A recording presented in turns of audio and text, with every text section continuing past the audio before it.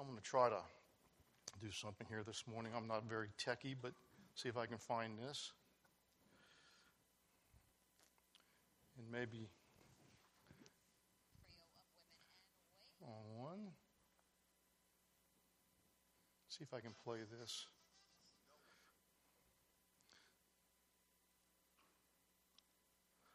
Probably not. This was. Good evening. Thank you for joining us at 6. I'm Natalie Pascal. Whale employees paralyzed by fear after they say these customers became enraged and violent when they were told there's a charge for extra dipping sauce for the French fries. You want an extra sauce? They don't want to pay for it. The extra sauce is That's enough. That was earlier this week in the city of New York, and 3 girls were denied free sauce. They told them it was $1.75 for the sauce, and they proceeded to destroy the place. It's $25,000 worth of damage.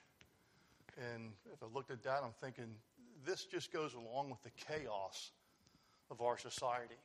And we all know what's happening. If you watch the news or you don't watch the news, you do know that we are living in a different world and a different time. And it seems like things have changed rather quickly.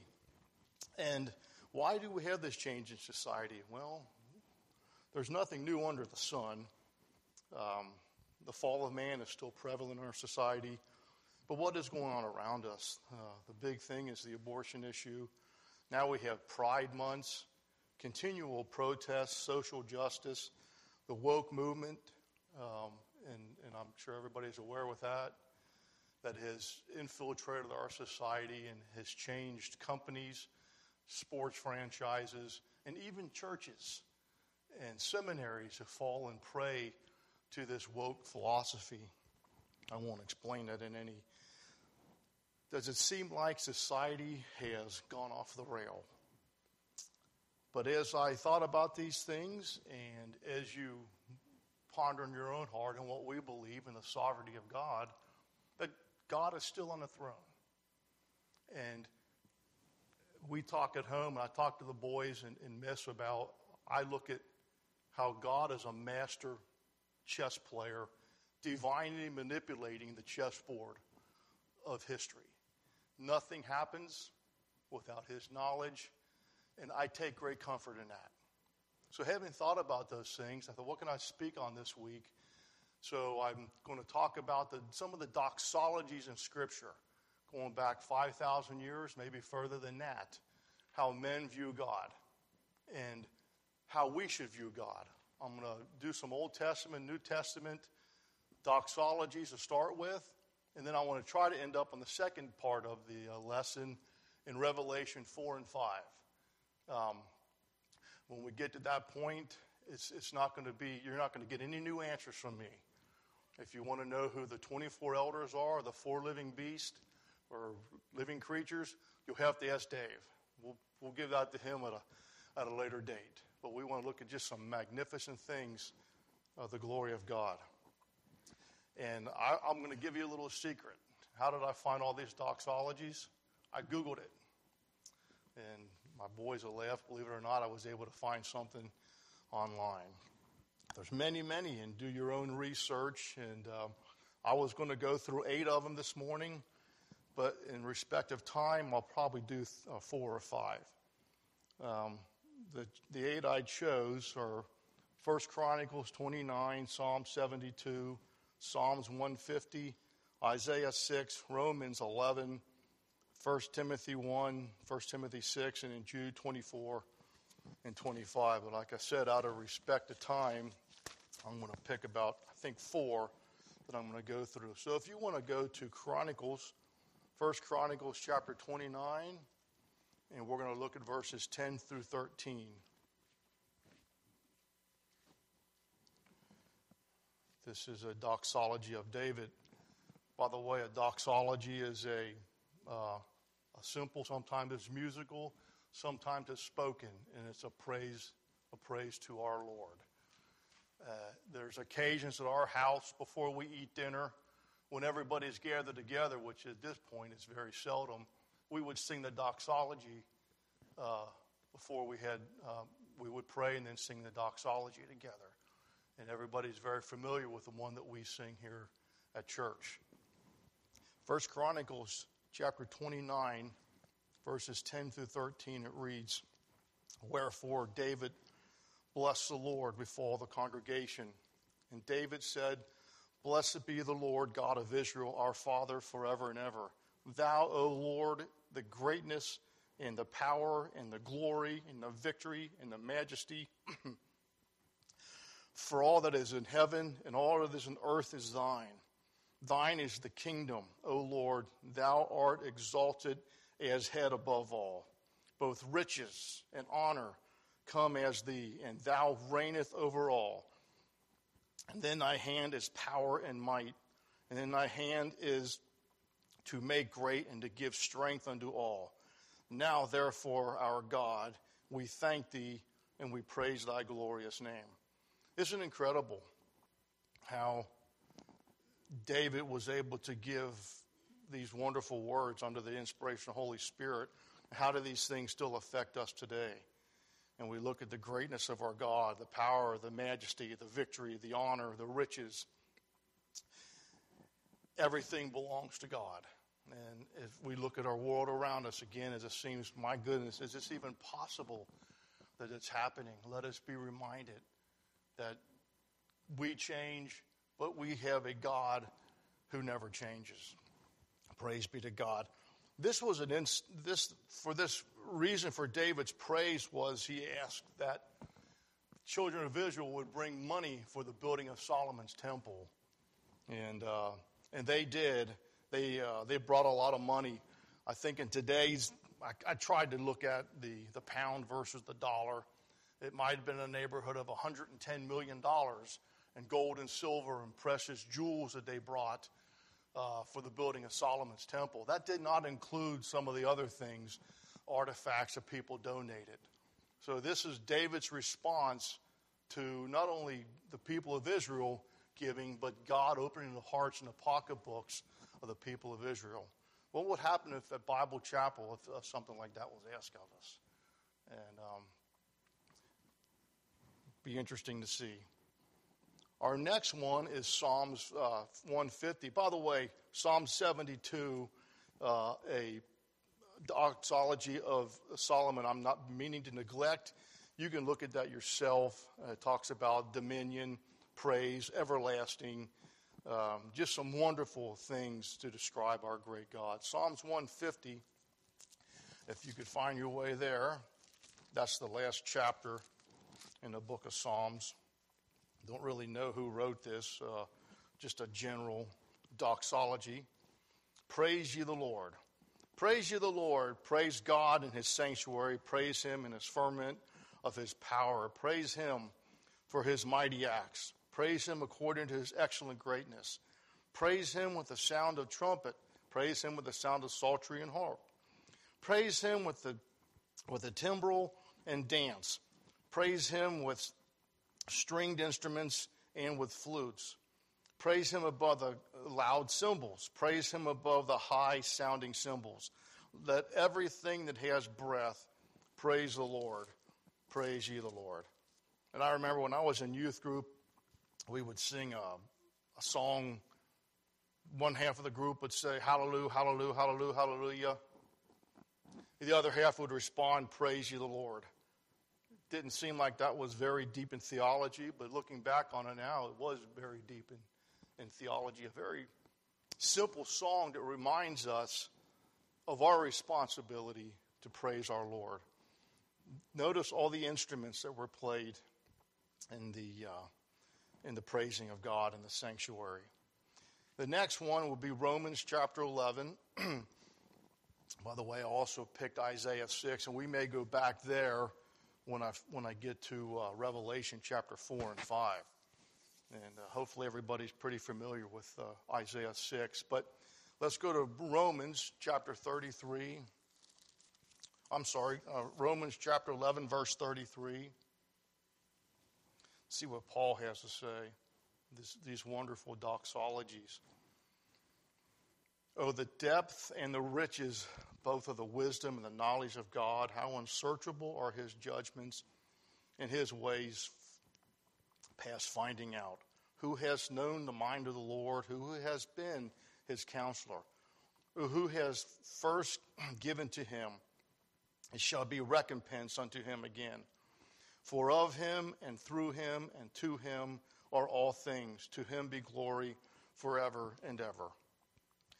As we look through these verses, especially the last one, 36, for of him and through him and to him. Can anybody else think of any verses that kind of talks about that very theme? Anybody? I think in John, all things are created through him and by him, and also in Colossians. But these great doxologies. And Paul, and we've talked about this many times, how do you even begin to think about our God? Unsearchable are his judgments and his ways past finding out. And it's an incredible thing to think about in the society we live today.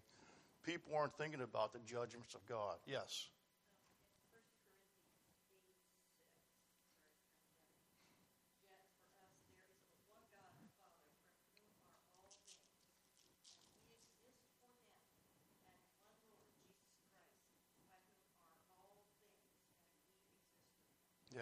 Yeah, that's just wonderful words as a reminder for us. And as I studied this week, boy, it took my attention.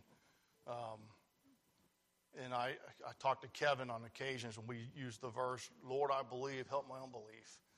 Maybe I speak for everybody, but for myself, really, really get caught up in what's happening around us and in the world. And again, there's nothing new under the sun. Stuff that's taking place now has taken place, for millenniums. But let us be reminded of our great God in these doxologies. Wisdom, knowledge, unsearchable are things. Through him and to him are all things. John 1, verses 3 and 4, and Colossians 1, 15 through 17. Those are the ones I wrote down for my references. And just again, for the sake of time, we won't look at all those. Another one I want to look at is 1 Timothy 1 Timothy 1, verse 17. And a lot of these doxologies that are mentioned here are songs that have been written about, and this one is no doubt part of that. 1:17, it says, Now unto the King eternal, immortal, invisible, the only wise God, be honor and glory forever and ever. Amen. Immortal, invisible, God only wise. What's the song that we sing that is probably an influence from this verse? It's called Immortal, Invisible. Yeah, God only wise. Several of the doxologies that are in Scripture have songs written about them. And for whatever reason, these things come to my mind when I'm doing some study. I'm not exactly a music guy, but I love hymns. I love the old hymns. Something else you can look at is, let's turn to 1 Timothy chapter 6, verses 15 and 16. Paul, again, under the inspiration of the Holy Spirit, has a wonderful way of using these words for a doxology. Who only has immortality, dwelling in the light. Let me restart at verse 15. Which in his times he shall show who was the blessed and only potentate, the King of kings and Lord of lords, who only hath immortality, dwelling in the light which no man can approach unto, whom no man hath seen, nor no man can see. To him be honor, glory, and power, and everlasting amen. Interesting that no man has seen or can see. We go to the book of Revelation, chapters 4 and 5. John is given this opportunity or taken into heaven with a vision he did not see the living God. No man can look on God and live. But in some respects, he was able to see what was going on in heaven. And absolutely marvelous. And then my last one is Jude 24 and 25.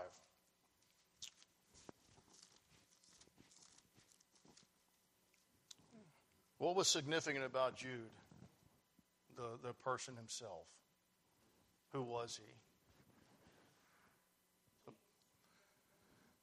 The brother of Christ. Yep. And I can't imagine writing these nice things about my brother.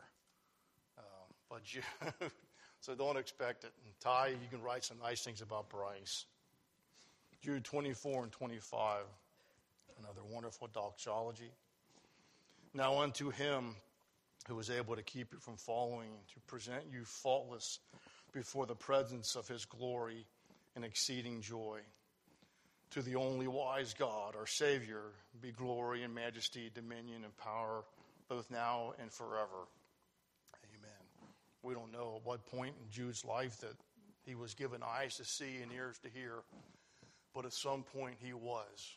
And my only comment about that doxology is Jude got it. He understood. My second part, we're going to look at Revelation chapter 4 and chapter 5. By the way, if there's multiple, I think two different Googles, I found one that was 28 different doxologies, and another one had 25 to 30, so if you're looking for something to do, it's kind of fun. And I'm going to have two of my boys. Bryce, which one are you reading? 5. Ty, would you stand and read Revelation chapter 4, please?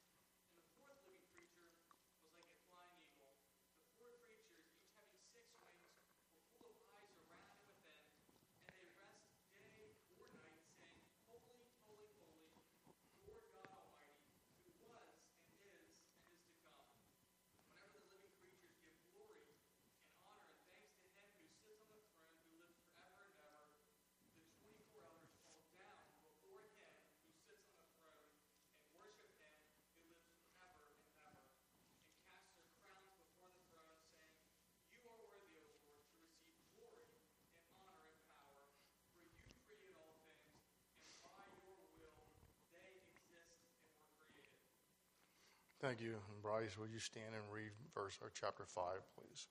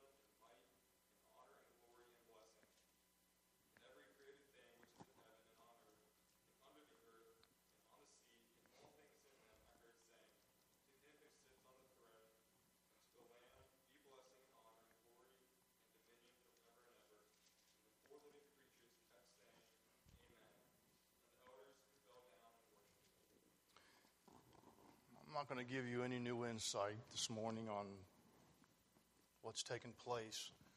I'm going to try to get us to pause and look at one important thing and what it revolves around. I listened to and read some commentators this week just from my own curiosity about the 24 elders and the four living creatures. And one commentator had 13 different interpretations of the 24 elders. And we can't even begin to try to make sense out of these very difficult things. And the four living creatures, who are they? What do they represent? I think we have a good idea. But my point this morning is not to try to explain all that, because I would get myself in a lot of problems. I went to a church one time, and just how people look at Revelation. And I think we get sidetracked sometime of trying to understand the things that God just didn't give us the ability to understand. These mysteries of Scripture that are talked about in other places. And I sat next to this lady who I've known forever, and I haven't seen her for a couple of years. And her first comment to me was, "What do you think about the 144,000 in the book of Revelation?" And I just said to her, I said, "What do you think about double imputation?" End of conversation. I think sometimes we get caught up in these silly things about, not that I didn't mean silliness, but I think there's more important things to look at in the book of Revelation, especially here in chapters 4 and 5. At some point, we'll understand who the four living creatures are and the 24 elders. We're all going to die and stand before the judgment seat. We'll know then. By the way, I do know who the Antichrist is. And you can talk to me afterwards. When Brother Keith passed away, before he did, he whispered in my ear who it was. He would love this. Remember Dr. Keith as he's sitting here, and especially when it come to eschatology and end times. He was very excited. But what I want to speak about in these two chapters is what's really important. There's 14 doxologies in the book of Revelation itself. We see God high and mighty and lifted up. And by the way, reading through all this, I don't think we can even imagine what's taken place. I looked at a couple of man-made videos last night, in fact, and what their view of the throne room was.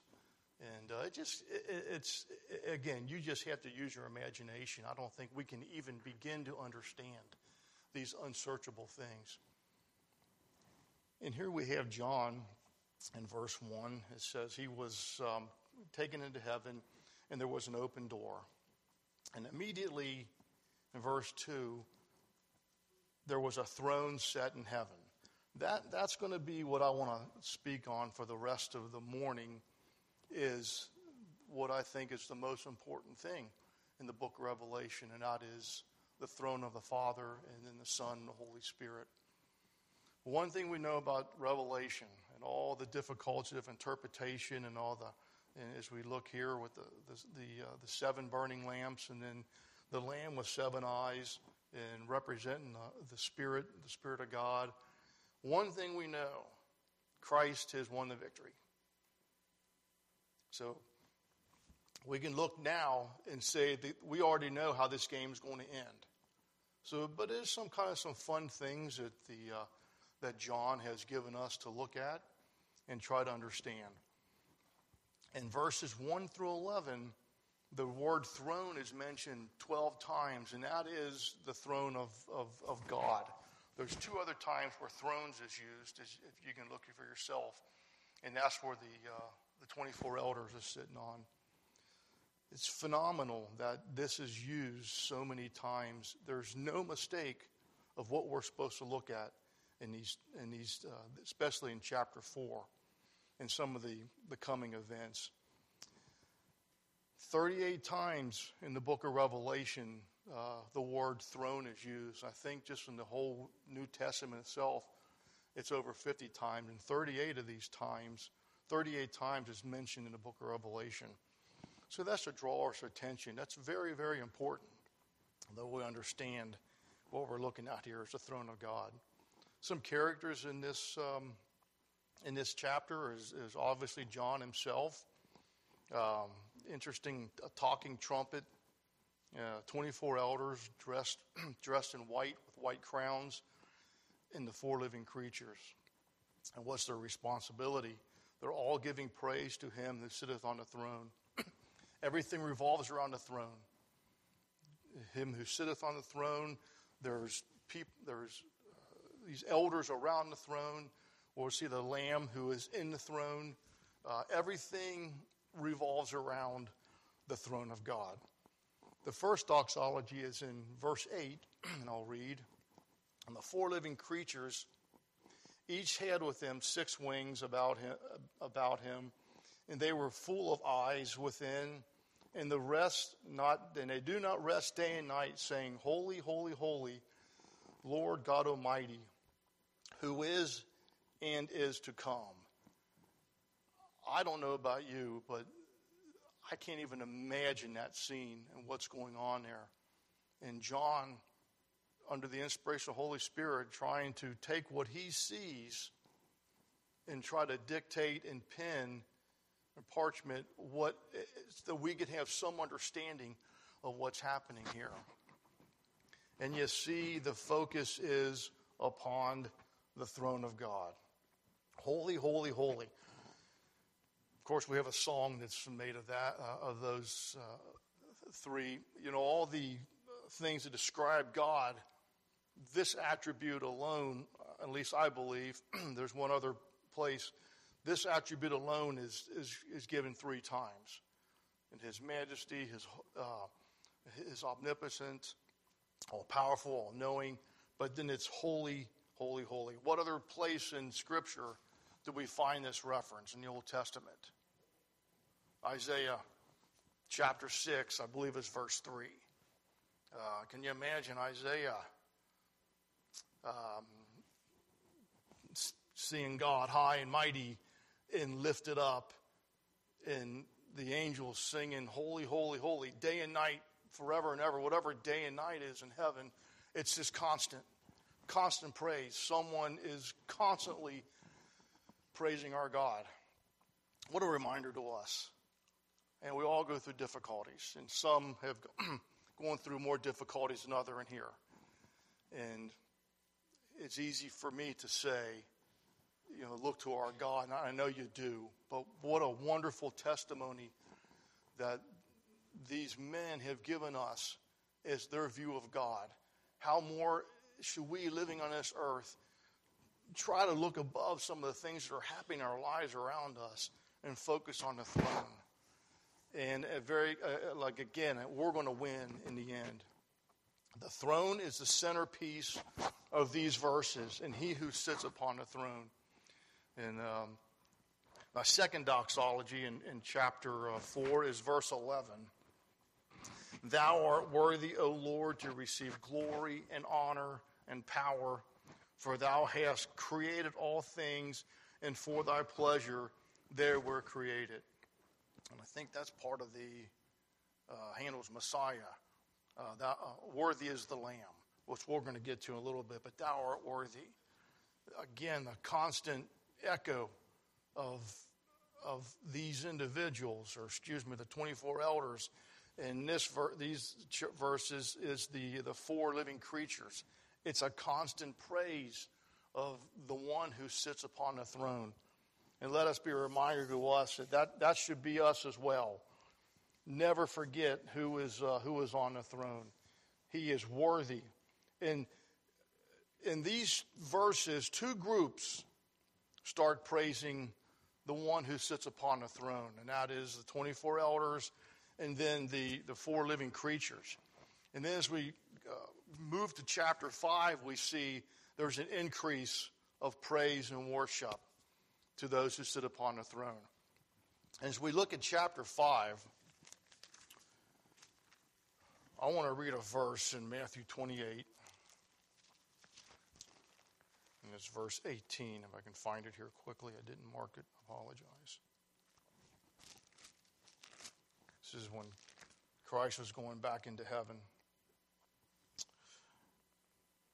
And Jesus came and spoke unto them, saying, all authority is given unto me in heaven and in earth. And then go ye therefore and teach all nations. I think that's very important as we go forward here in Revelation chapter 5, where Christ says, I've been given all authority in heaven and earth. In verse 1, and I saw on the right hand of him that sits upon the throne a scroll written within on the back and the front. And there were 7 seals. I'm not going to tell you about the scrolls or 7 seals. I have my ideas, but I don't think that's important at this point.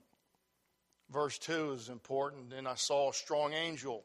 I don't know who that strong angel was, claiming with a loud voice, and this word loud voice is used 20 other times in the book of Revelation.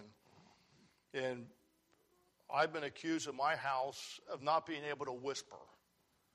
I have a loud voice, but I can't imagine the loud voice or the loud noises that is proceeding from these individuals who are praising God.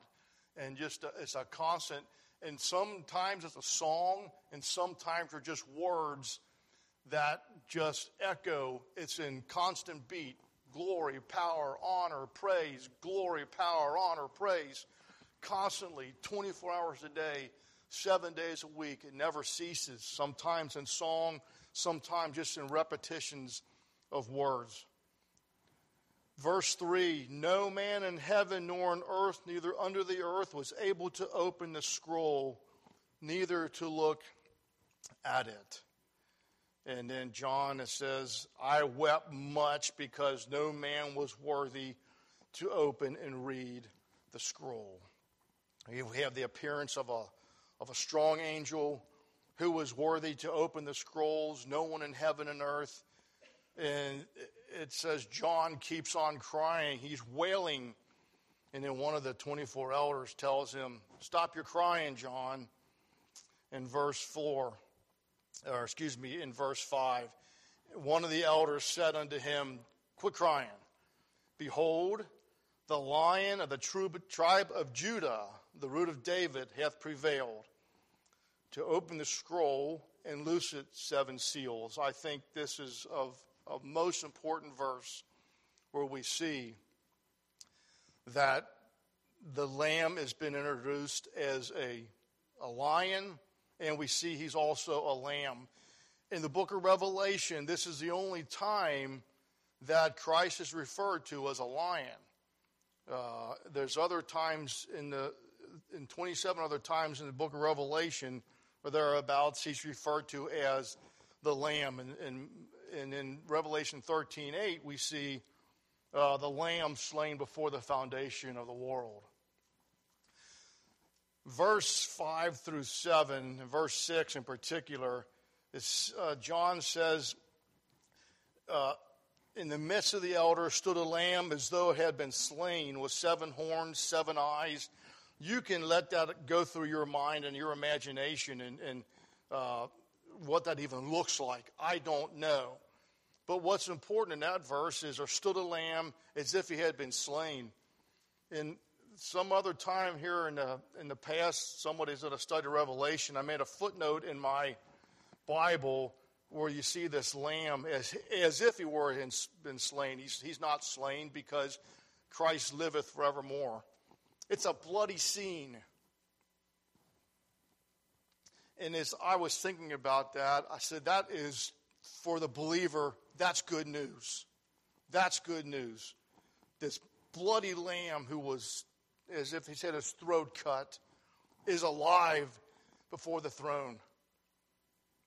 How I forget that sometimes as I go through my life in trying to do things on my own and figuring out what's going on in the world around me. And it's not about me. It's not about anything that happens in our lives. It's about what Christ has done for us. And these wonderful words, he hath prevailed. He has triumphed. He won the victory. And him alone can open up the scroll.